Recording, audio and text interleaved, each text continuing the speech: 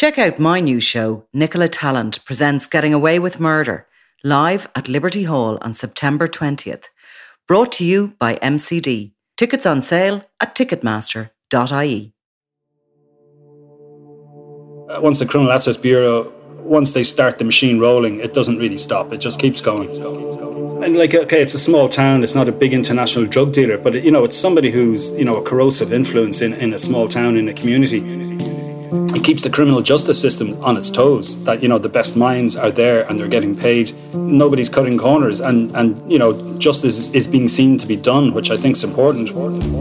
I'm Nicola Tallant, and you're listening to Crime World, a podcast about criminals, drugs and the sins of the underworld in Ireland and across the globe. From a notorious robber who splurged on properties and a 6-week Florida holiday, to a gangland criminal whose Dublin mammy tried to help him get back his cash in the attic. The targets of the Criminal Assets Bureau are both wide and varied. Today, I'm talking to journalist Eamon Dillon as we dip into the latest cab listings before the High Court and give listeners a snapshot of their work.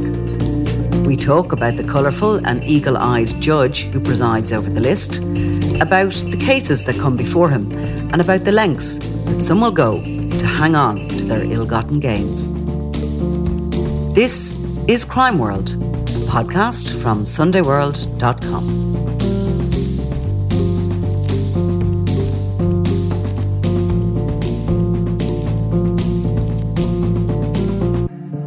Eamon, you were attending the monthly cab list this week, and I just asked you, I'm so glad you want to talk about this because, this is a bit train spottery. But anyway, Justice Alexander Owens, who presides over the Criminal Assets Bureau lists, he's a bit of a character, isn't he?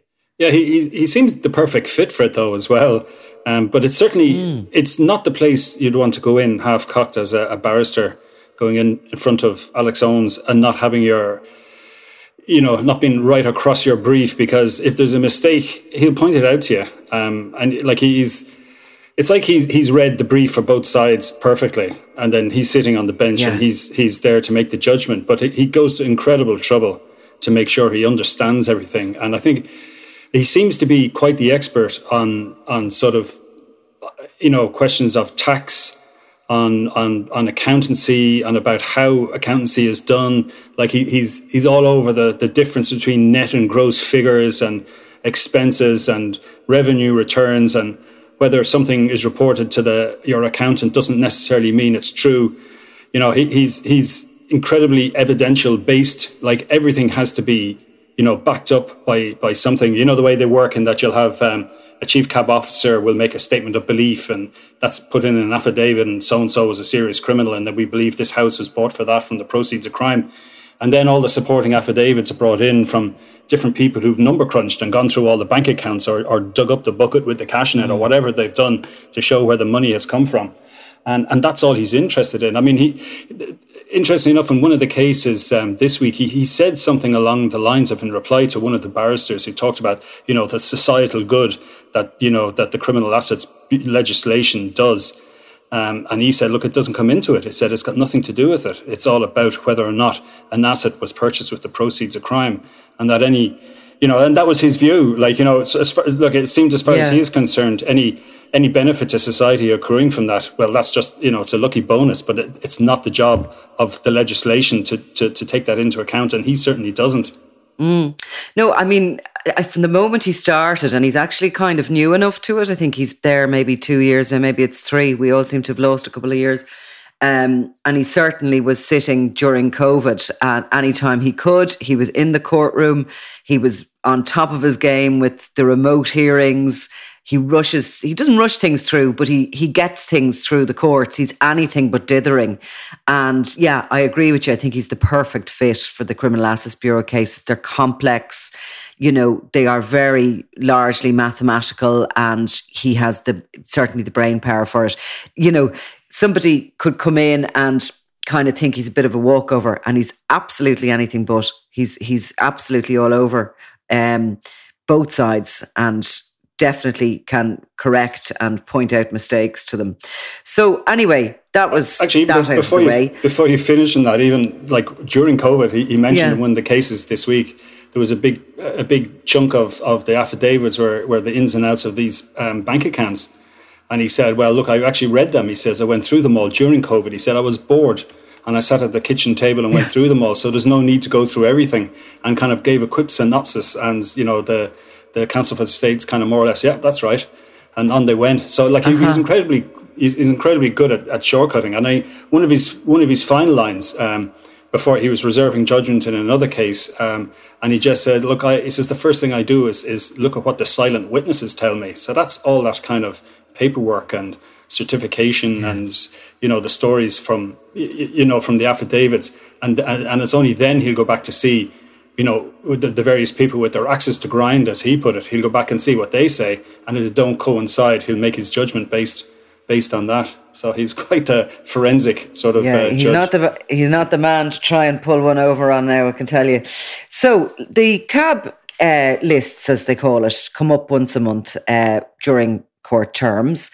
And they're basically, you know, there's cases that can be heard, that are ready to be heard. There's cases that are for mention. Some of them seem to kick along for years on end on the court. Some of them will disappear off into criminal proceedings and then they'll come back. Sometimes they'll be adjourned if there is a criminal proceeding going alongside it.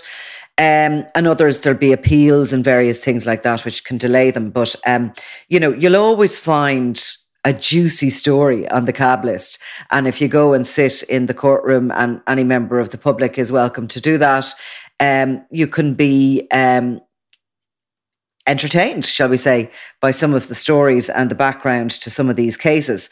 Now, we're just going to take a little snapshot at one day of these proceedings, just to see who's up, who's getting their money taken, and who's going to be able to keep the keys of the house. And you were in this week. The High Court, of course, is where it happens. These are civil proceedings, Eamon. Yeah, they're not criminal proceedings. So the kind of the level of proof isn't the same as a criminal level. It's on the balance of probabilities as opposed to beyond all reasonable doubt. So basically, if somebody said they bought, you know, €365,000 worth of a house, as Stephen Saunders said, and he paid his mortgage through his plastering business, but there was absolutely no evidence that, you know, a plastering business was ever worked at, then, you know, that's the case pretty much proved. I think the legislation was clever in that sense when it was first brought in, that it switched the onus of proof onto the accused, so that if you have, you know, £2 million, there has to be a logical explanation for it. So it's either you got it from crime or you got it from legitimate sources. So, and if you can't prove you got it from legitimate sources, and, you know, guards are giving evidence to say Nicola Tallant is the leader of an organised crime group, then, you know, if you have this £2 million, like, you know, in your bathroom, that has to be explained, you know, and you can't just say, well, I was playing cards for a week in Macau or somewhere, or in Hong Kong. Like, you'll actually have to go and get the plane tickets and the CCTV from the casino and receipts, and you will have to prove it. Otherwise, they'll say, no, that's just on the balance of probability. That's not true. That's money from criminal activity, and we're taking it, and that's it. Yeah. And they look for where the money goes into accounts, or whether if it's cash in the attic, where it could possibly be from. People come up with all sorts of excuses a lot of the time. I've sat through these CAB cases. There's been an awful lot of people claiming that they've been gifted this money or cash to buy houses, etc., from their parents. And often enough parents are wheeled in, sometimes even in wheelchairs, to give evidence to that, to say the same. And sometimes it's believed, sometimes there's just not enough in it. Now, Stephen Saunders, you mentioned, he was up. He has been trucking along in that CAB list for a couple of years now. He's known or suspected of being a prolific tiger kidnapper, a man who has just been released recently from prison after serving time for his role in a attempted ATM robbery. So good criminal pedigree there, but he's been looking for free legal aid. Is he still at that, or has he been refused that? Well, To be honest with you, I'm not sure where that ended up. They made a big deal of looking for it and pointed out the fact that he hadn't worked since he got out of jail. He was on his €200 a week social welfare, and his wife Tammy was on €350 from the pandemic unemployment payments at the time. And they had expenses of $2,300 a month, including whatever bills they had to pay. I think they'd actually stopped paying the mortgage on the house at the time. So, I mean, they were making the case, look, they can't fight a high court case. They can't afford to pay for senior counsel to take this on. And it's not only the likes of counsel you need, you also need forensic accountants. You need possibly, some of these kind of tax consultants to produce an expert report to show that, your expenditure, your outgoings did actually match your legitimate outcome or your legitimate income. Whereas, the CAB have all those officers themselves who will have done all that work when they've built the case against the likes of Saunders. What was interesting, I think, about the hearing this week, it was actually the hearing. It was finally, I think it's a 2020 case. So it was filed in 2020. It's been there for a while. Now presumably, I think the investigation by CAB, I think, might have started back in 2016 when he went into custody for the Dunboyne robbery. But it turned up in court yesterday. In a way, it's funny how these things work. It mentioned a relative of his wife had been investigated by CAB in 2005, around that period, and that some of his bank accounts were looked at the time, and nothing untoward was found. Now, this was used by his counsel, his defence counsel, to say, look, it's not justice to go back over his accounts again and now suddenly find errors with them that or warning flags or whatever you want to call it this time around, whereas the last time there was nothing wrong, so why should you be looking at him so closely? And they were actually trying to make the argument that when he went on the acquisition period, as they called it, when he bought two houses including his family home in Clonee, they were trying to make the point that at this stage he didn't have any convictions, that his first conviction, which is true, didn't happen until the 2016 robbery, for which he got 10 years, and that before that all his income was legitimately earned. And they were trying to say he ran a plastering business, I think, and his wife Tammy had, she was involved in various businesses. One of them was curtains and blinds. They'd taken over as a going concern a hair salon in Finglas. The manager there was kept on, but all the staff were basically made redundant, and the new staff were a lot of them were relatives of the Saunders. This is what it was said in court yesterday. Yeah. And then, of course, with they go, like you're saying, members of the public would be welcome to come along and watch, but I don't think they'll be thanking you, Nicola, because some of it is pretty arcane, so and it's like you're kind of sitting there wondering, I hope eventually at the end of this big long to and fro about bank accounts, they're going to do it in a nice simple line for us simple journalists to understand. But I mean, they were talking about the 360 paid on his Clonee home back in, I think it was 2005 or 2006, and that 50,000 of a gift from a relative, and then there was I think another 14,000 in kind of costs, and that certain things were paid for in cash, that the mortgage was paid from these companies that were basically described as money laundering exercises. So, I mean, you're basically, you get a legitimate mortgage on the back, presumably his application, included his tax returns or, his company returns, or he was self-employed as a plasterer. So this would have been kind of self-declared. So, I mean, there was never an accountant pouring through invoices or anything like that. So, I mean, accountants take people at their word and do their revenue returns for them. So, again, there was no evidence found of this work being done. And there was 120,000 extension done on his house, which was paid for in cash. And then the relative who lent him the 50 grand. That's a phenomenal amount of cash. I mean, isn't it 120,000? Yeah, no, they try to make the argument then that, well, look, this is the valuation by CAB, but, when you pay in cash, you get things a bit cheaper. And again, this is something that Judge Owens would pick up on and say, well, that's quite probably true. But even if you say it's only 40 grand, where did the 40 grand come from as opposed to the 120? Oh my God. But the 50 grand, say, loan or gift, whatever it was from the relative, then that went back to the relative in terms of they got a refurbishment done on their house. And again, there was kind of a calculation of how much that cost, and was it equivalent to the 50 grand or a bit less, 32,000.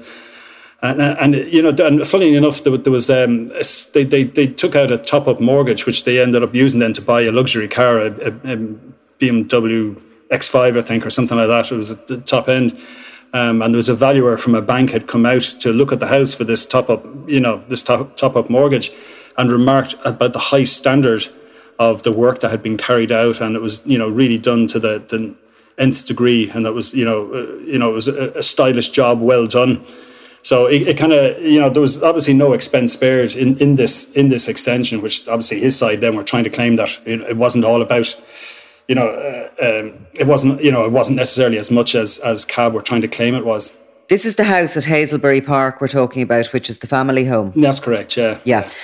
Because do you know that house? And it is beautifully done, actually, because I've seen it. I haven't been in it, but I've seen it on Facebook or one of these things. Somebody was showing it off, probably, I think maybe his wife. And it is actually really tastefully done and very well plastered, I have to say. But only because back in the day, certainly after the ATM raid, it was suspected that he, at that point, had collected 6 million, and they reckoned that he was a cash spender. He had it in cash. And when at one point there was a raid on his house, and the Gardaí went through the cavity walls, because that's where they reckoned that the money was. They were sure that there was money in the cavity walls. Found nothing, but they had to get replastered. So that's why it looks so well. If the same thing happened to my house, I'd probably do the same. But I can tell you, nobody's going to be finding anything in the cavity walls of mine. So CAB are ultimately looking, are they, to take this home from him and his wife, to seize it and to forfeit it to the state? Yeah, I mean, basically what they were looking for this week was a ruling, as far as I understand it. They were just looking for a ruling that it was bought with the proceeds of crime, and then the next step after that then is to get the order that had been turned over. And then, of course, the judge hasn't actually made his ruling on it yet. So presumably that can be appealed. And then if it is ruled the proceeds of crime, then the next court order, telling the Saunders to hand over the home, now, presumably that can be appealed as well. Or they can try and sit tight for as long as they can, as another criminal was doing this week as well. You can just sit tight and wait until they kind of more or less threaten you with a contempt of court and putting you in jail before you finally, hand over the keys and walk away.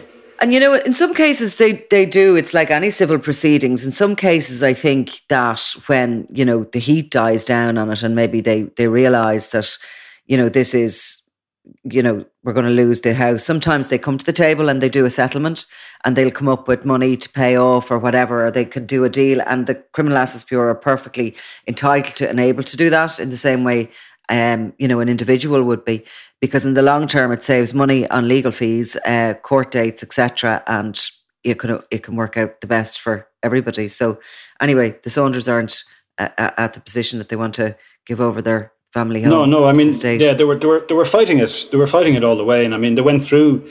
They pretty much tried to have an answer for everything the Criminal Assets Bureau came up with, and they in turn had answering affidavits rebutting the Saunders' case. For instance, I think Tammy's affidavit that the blinds and curtain firm, how could it be a money laundering vehicle? There was almost, there was very little going through it, and it was just a cottage industry set up by her mother in 2004, and there was really, she'd worked there as a kid, and it only just kind of got more involved when she was 18, and that it was describing it almost like a kind of a paid hobby rather than a business. But I don't think that was.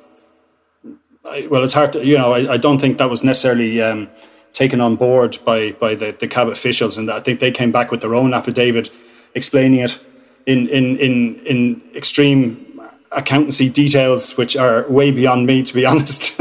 So this will probably continue to go back and forth, and it will eventually culminate in there'll be a decision made and then whatever. But in just to go back to the free legal aid before we go on to some of the other cases you heard, but that free legal aid, Gilligan obviously got it because he was the first case, one of the first big cases up. And because he got free legal aid, that's why he appealed everything all the way and didn't go on for 20 odd years and cost the state 20 million and all the rest of it. And I think in more recent times, the Criminal Assets Bureau, because when they were established, they'd nothing to look back on. They were just a fresh agency and they were learning all the time. But I think nowadays, when any of these people do apply for free legal aid, they fight that all the way and as strongly as they can. Most notably, the Byrne organised crime group went in and applied for free legal aid when they took the case against them. And the affidavits that the Criminal Assets Bureau put to the courts to object to that free legal aid literally blew open that whole organisation from the point of view of what we could report on. Everybody was named. Many of them were on social welfare while also believed to be bringing in millions of euro from drug dealing. And they ultimately lost the case for free legal aid, and they had it settled up within weeks after that because they weren't prepared to put their hands into their own pockets to fight the law or the state. So anyway, going back to who else was up and what else did you hear? Well, the other it was an interesting one, I think, came up. And again, you can show you, I suppose in a sense, free legal aid doesn't come into this one. Dean Russell, and he's been described as a veteran gangster with lots of links to feuding gangs in Coolock and the North Inner City, Dublin.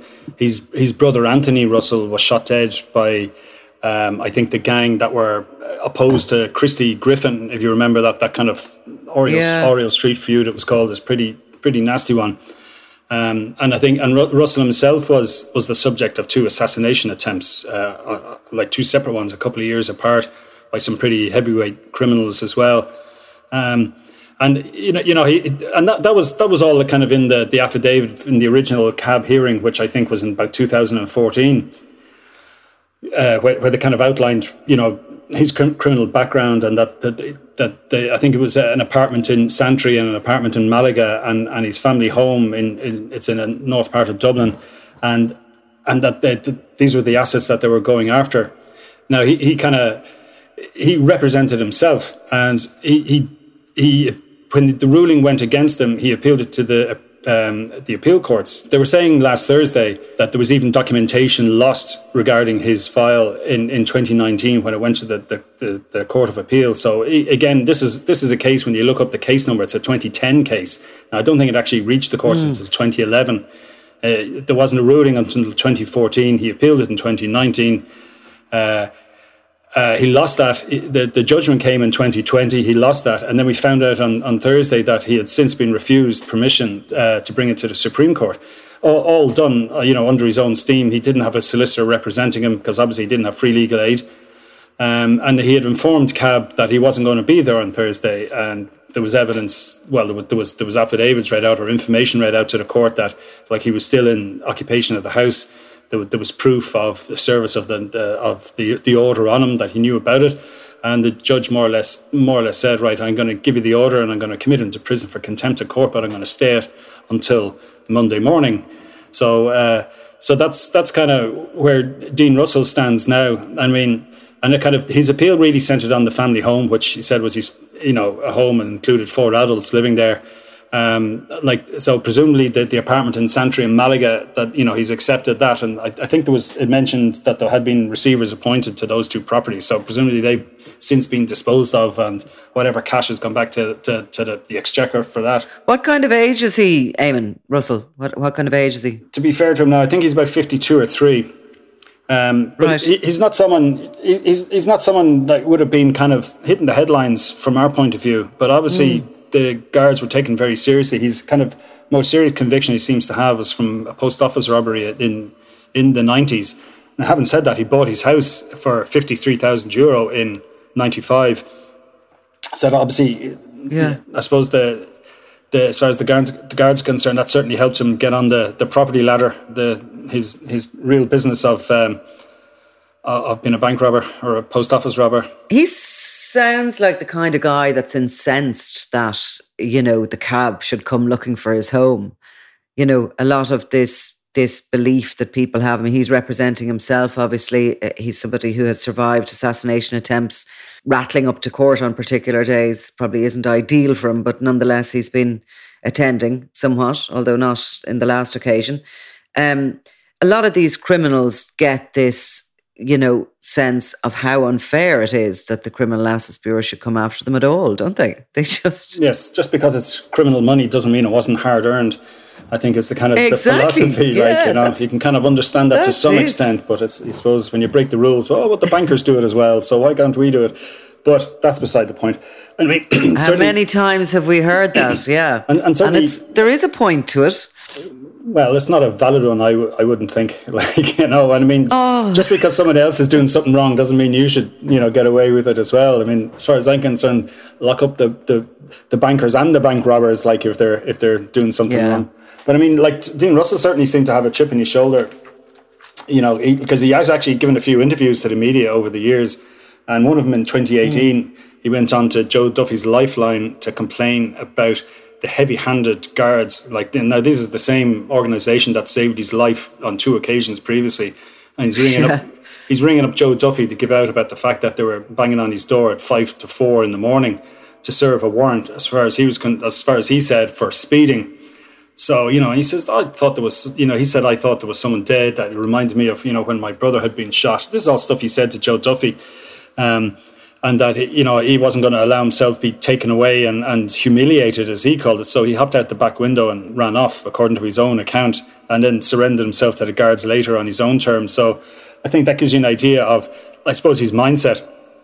I mean, when he spoke to our colleague Neil Featherstone in 2015, shortly after the last attempt on his life.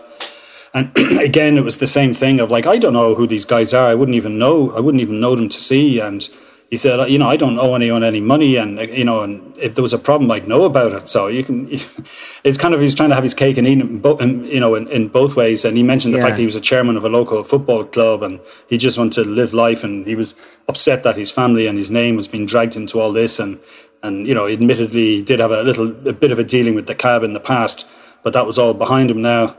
So anyway, that's still ticking away. Yeah. But it does show you, though, how once the Criminal Assets Bureau, once they start the machine rolling, it doesn't really stop. It just keeps going. Yeah, you may give up something because they're not going to walk away empty-handed. Isn't that it? Was there something about the Waldrons up?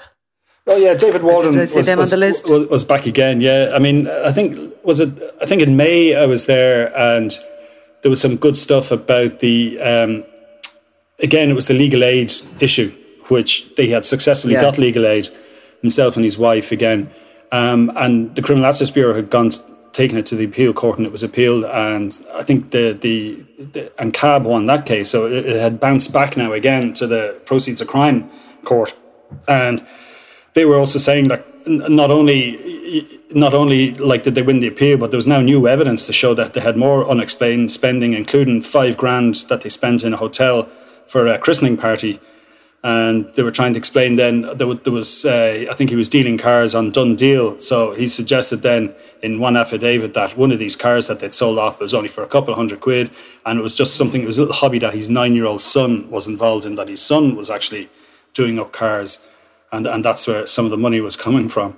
So, but anyway, look, yeah, this week it came up again in terms of they were looking in for a very specific I suppose, help. They're looking for free legal aid. They were looking for the equivalent of €11,000. And the reason it's equivalent was because they were looking for a forensic accountant based outside the jurisdiction, I think in either Northern Ireland or the UK, who was going to go through the CAB file and obviously put a report together and an affidavit so that they could try and rebut the case against them. So, sorry, just they're looking for free legal aid to pay a forensic accountant to go through the Criminal Assets Bureau documents to see what they can find that's wrong.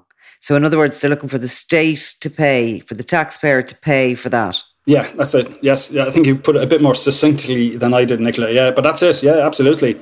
And again, I think Judge Owens, with his typically forensic mind himself, he said, he would. like he agreed to do it. Now the argument from CAB was like, both the fees and the hourly rates, and the time going to be taken were excessive. And Judge Jones says, well, look, he said, I'm gonna make a ruling that they're going to get free legal aid based on how long it took me to read the file. And he basically said that was, €8,000. So he partially gave them what they wanted, but he did his own calculations on how much he felt it should cost straight there and then. I mean, this is the type of argument that, in other courts could go on for days about, and you'd have to bring in an expert to say, well, how long will it take you to read the file? Exactly, yeah. So, I mean, and everyone would have to pay, yeah. So in one sense, it's a simple enough thing. And to be honest, like, that when you say it's coming out of the taxpayers' money, it'll probably eventually come out of the seized assets. Like when they eventually do lose the case, which, like they don't seem to have an answerable case from what I've heard in court. I mean, you've been in there as well. And I mean, there's a huge amount. I think it's 2.9 million of unexplained wealth. I mean, you can't kind of, like, there's no easy way to disguise. At the centre of it is this house down in Wicklow, Wexford Way. In Wexford, yeah, Darview. It is it's called, yeah. In Wexford, that's right, Darview, yeah. I can actually see it. I could get there if somebody put me back into the area, but tell me what county it is in it from here, and I don't know. Anyway, Wexford, thank you. It is absolutely stunning, this house. Architect designed, attractive looking from the front, but from the back, it has these sort of like 3 levels of views overlooking the mountains and the rolling countryside, the rolling hills. These superb glass balconies, windows everywhere. There isn't a little bit of the view that hasn't been captured within the house. There's a paddocks outside it. I mean, it is just gorgeous. And this was the holiday home, and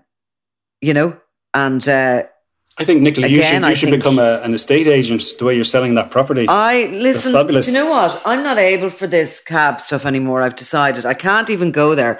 And I go in, and when I hear them looking for free legal aid, I get myself into this like knot of rage, and I get all tense and everything. I wouldn't be able for it. I wouldn't be able to work in the Criminal Assets Bureau. I'm just saying now. And, I can dip in and out of it, but I can feel myself even getting worked up here now talking about it. Well, I mean, I think in the long run, I think in the long run, a lot of these fees would be recovered. I think Waldron was the first of, since Judge Owens' point, he was the first to start looking for free legal aid. And the fact that, you're entitled to free legal aid when it's a criminal case. It doesn't matter who you are, if you're on serious charges. And you can argue, I know people say it's, why should we be paying for criminals? Well, the point is, you'd have a very different view of it if you're the victim of some kind of, a conspiracy, or somebody's cocked up the investigation, or people are flat out lying about you or whatever. You'd be very thankful that you don't have to pay for basically the best barristers that are available. And in fairness, it keeps the criminal justice system on its toes, that, the best minds are there and they're getting paid. And, and nobody's cutting corners, and justice is being seen to be done, which I think is important. Whereas, if you compare it to a system like the States, where you're rewarded for snitching, and the wealthier you are, basically the more trouble you can tend to buy yourself out of. It's rich man's justice in the US. Whereas, here, in fairness, it is egalitarian in that sense. Now, there's no free legal aid when it comes to civil cases. Otherwise, you could clog up the system with, people accusing people of leaving their bins in the wrong place outside their house if they didn't have to pay the 10 grand to go to the High Court to get an injunction to stop me putting my bins in the wrong place. So you can see why, in that sense, you can't have free legal aid in the civil court. I suppose in the Criminal Assets Bureau, it's slightly different. It is a civil court, but it's touching on criminal matters, but it's not a criminal trial either. So, yeah, I suppose it's open, and I think Judge Owens has been taking it on a case by case basis. So you just have to keep going in that regard. He has, and I think probably I know I've calmed down now. Thank God, there's one of us sensible today. But I think actually, funny enough, Judge Owens is willing to hear both sides, and maybe in some cases that the argument against the free legal aid isn't robust enough from the CAB, and that's probably why he's granting it, But anyway, so we'll move on from that. Was anybody in court? No. There were two smaller cases, and that actually didn't they didn't come to any conclusion. And I'm hanging on to the information for a little bit longer. They might turn out to be decent stories down the line. But although one of them, speaking of money being suspected of being hidden in cavity blocks, in one case the money was actually found behind the moulding in someone's house. Ooh. So it does happen. So I mean, being a plasterer in that regard might be successful, but that wasn't the Stephen Saunders case. It was another one that's still taking it long. Yeah. And I mean, that gentleman did turn up in court and interrupted once or twice, and was and I think and at one point then opened his mouth only to have Judge Jones kind of loudly say no. And then there was another pair turned up. And I think it was a house that had been seized some time ago. Or no, he actually made the order on Thursday. Mm-hmm. And these two gentlemen turned up, an hour after the hearing was over in their case, and said, "Judge, we're sorry, the traffic, I couldn't find a solicitor north or south to help me out." And Judge just said, "No, you can find a solicitor now and you can appeal it." So he wasn't going to rehear the case. I mean, even at that stage, I mean, why would you? I mean, the people who were involved, some of them, I think, were gone at that stage. There was different, cab counsel involved. So I mean, but they were the only two. So there was none of the people that we've mentioned, like Stephen Saunders or Dean Russell, hadn't on this occasion turned up. But they sometimes do. I think they sometimes do. Sometimes people don't show up at all. The Gilligan ladies were pretty, were pretty. Surefire. They seemed to enjoy the day out nearly or something. I don't know, but they were there a lot. And I was in another day, and Bottler Devoy was in with his mother, and there was a application they had seized, I think, some money in a raid on his house or some sort of an arrest. There was money, and he was kind of going in to see if he could get it back, but he hadn't a hope. But his mother came in with him for the day, and she was very chatty with me. She was a very pleasant woman. She gave him a bit of a nudge and said, there's Nicola Tallant. Thanks, Ma. And he wasn't too pleased. I wouldn't think so. It's always the way. Poor old Mammy's dragged in then to give evidence that, that was money my granny gave me that I passed on. Yeah, but he just didn't look so tough for that moment, with his mother making a show of him. I suppose we're all the same, really. Everyone has a Mammy at some point, somewhere down the line. Yeah. So look, was it a good day for CAB? Was it a good business day? Good for the Sunday World, I guess it was. Yeah, like normally, I mean, Judge Jones is so quick; he can fly through stuff, and you're done and dusted by 10 to 1. But like there was quite a lot of material, so it actually went on for 2 days, and it was 2 full days. So I'm just putting in a big expense claim now for having to sit in court for extra time. I know what you mean. Okay, well, look, that's interesting anyway. That gives us a little bit of an idea of what these lists are about, what sort of business has been done on a day-to-day basis. And maybe you're right, it probably isn't for the public really, because it is complex, and oftentimes you or I even need the details of it to be explained afterwards by some kindly lawyer who takes a bit of pity on you. And many of them are very helpful and good with their time to just explain it. But so that's that, and CAB is, I think, figures out there in the last couple of weeks show they've had, another bumper year and brought in millions and millions in cash and houses and jewellery and everything for the state. They continue and remain such a wonderful arm in the fight against organised crime. Yeah, I think it's certainly been one of the most effective pieces of legislation. I mean, we spoke about it before after the recent sanctioning of the Kinahan gang when we went on about Johnny Morrissey. And I mean, and all those kind of English-based criminals and, Dutch criminals who had kind of set up in Ireland in the mid-90s or earlier than that. I'm going to use, this would be the new Costa del Sol, like a Costa del Crime in the rain. And they just legged it. They saw the writing on the wall. I mean, the likes of the Penguin and these guys, they left. Bomber Kavanagh left, So it's been an effective piece of legislation and an effective unit that seems to have been well run over the years. Maybe it could even be a bit bigger.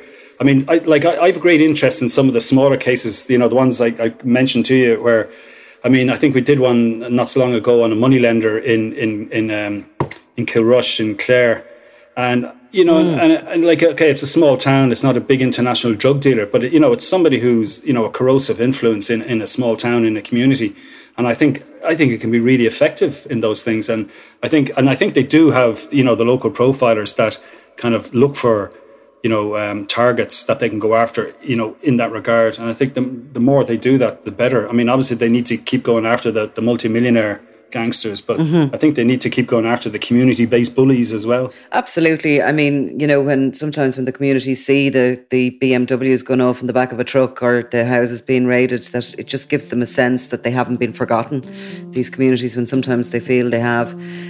So look, Eamon Dillon, thank you very much. Thank you, Nicola.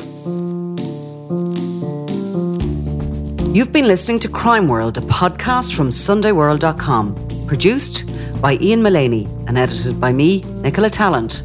Research assistant is Claude Amini. If you like this show and love true crime, leave us a review, or why not download the free SundayWorld.com app for lots more stories from Ireland and across the globe.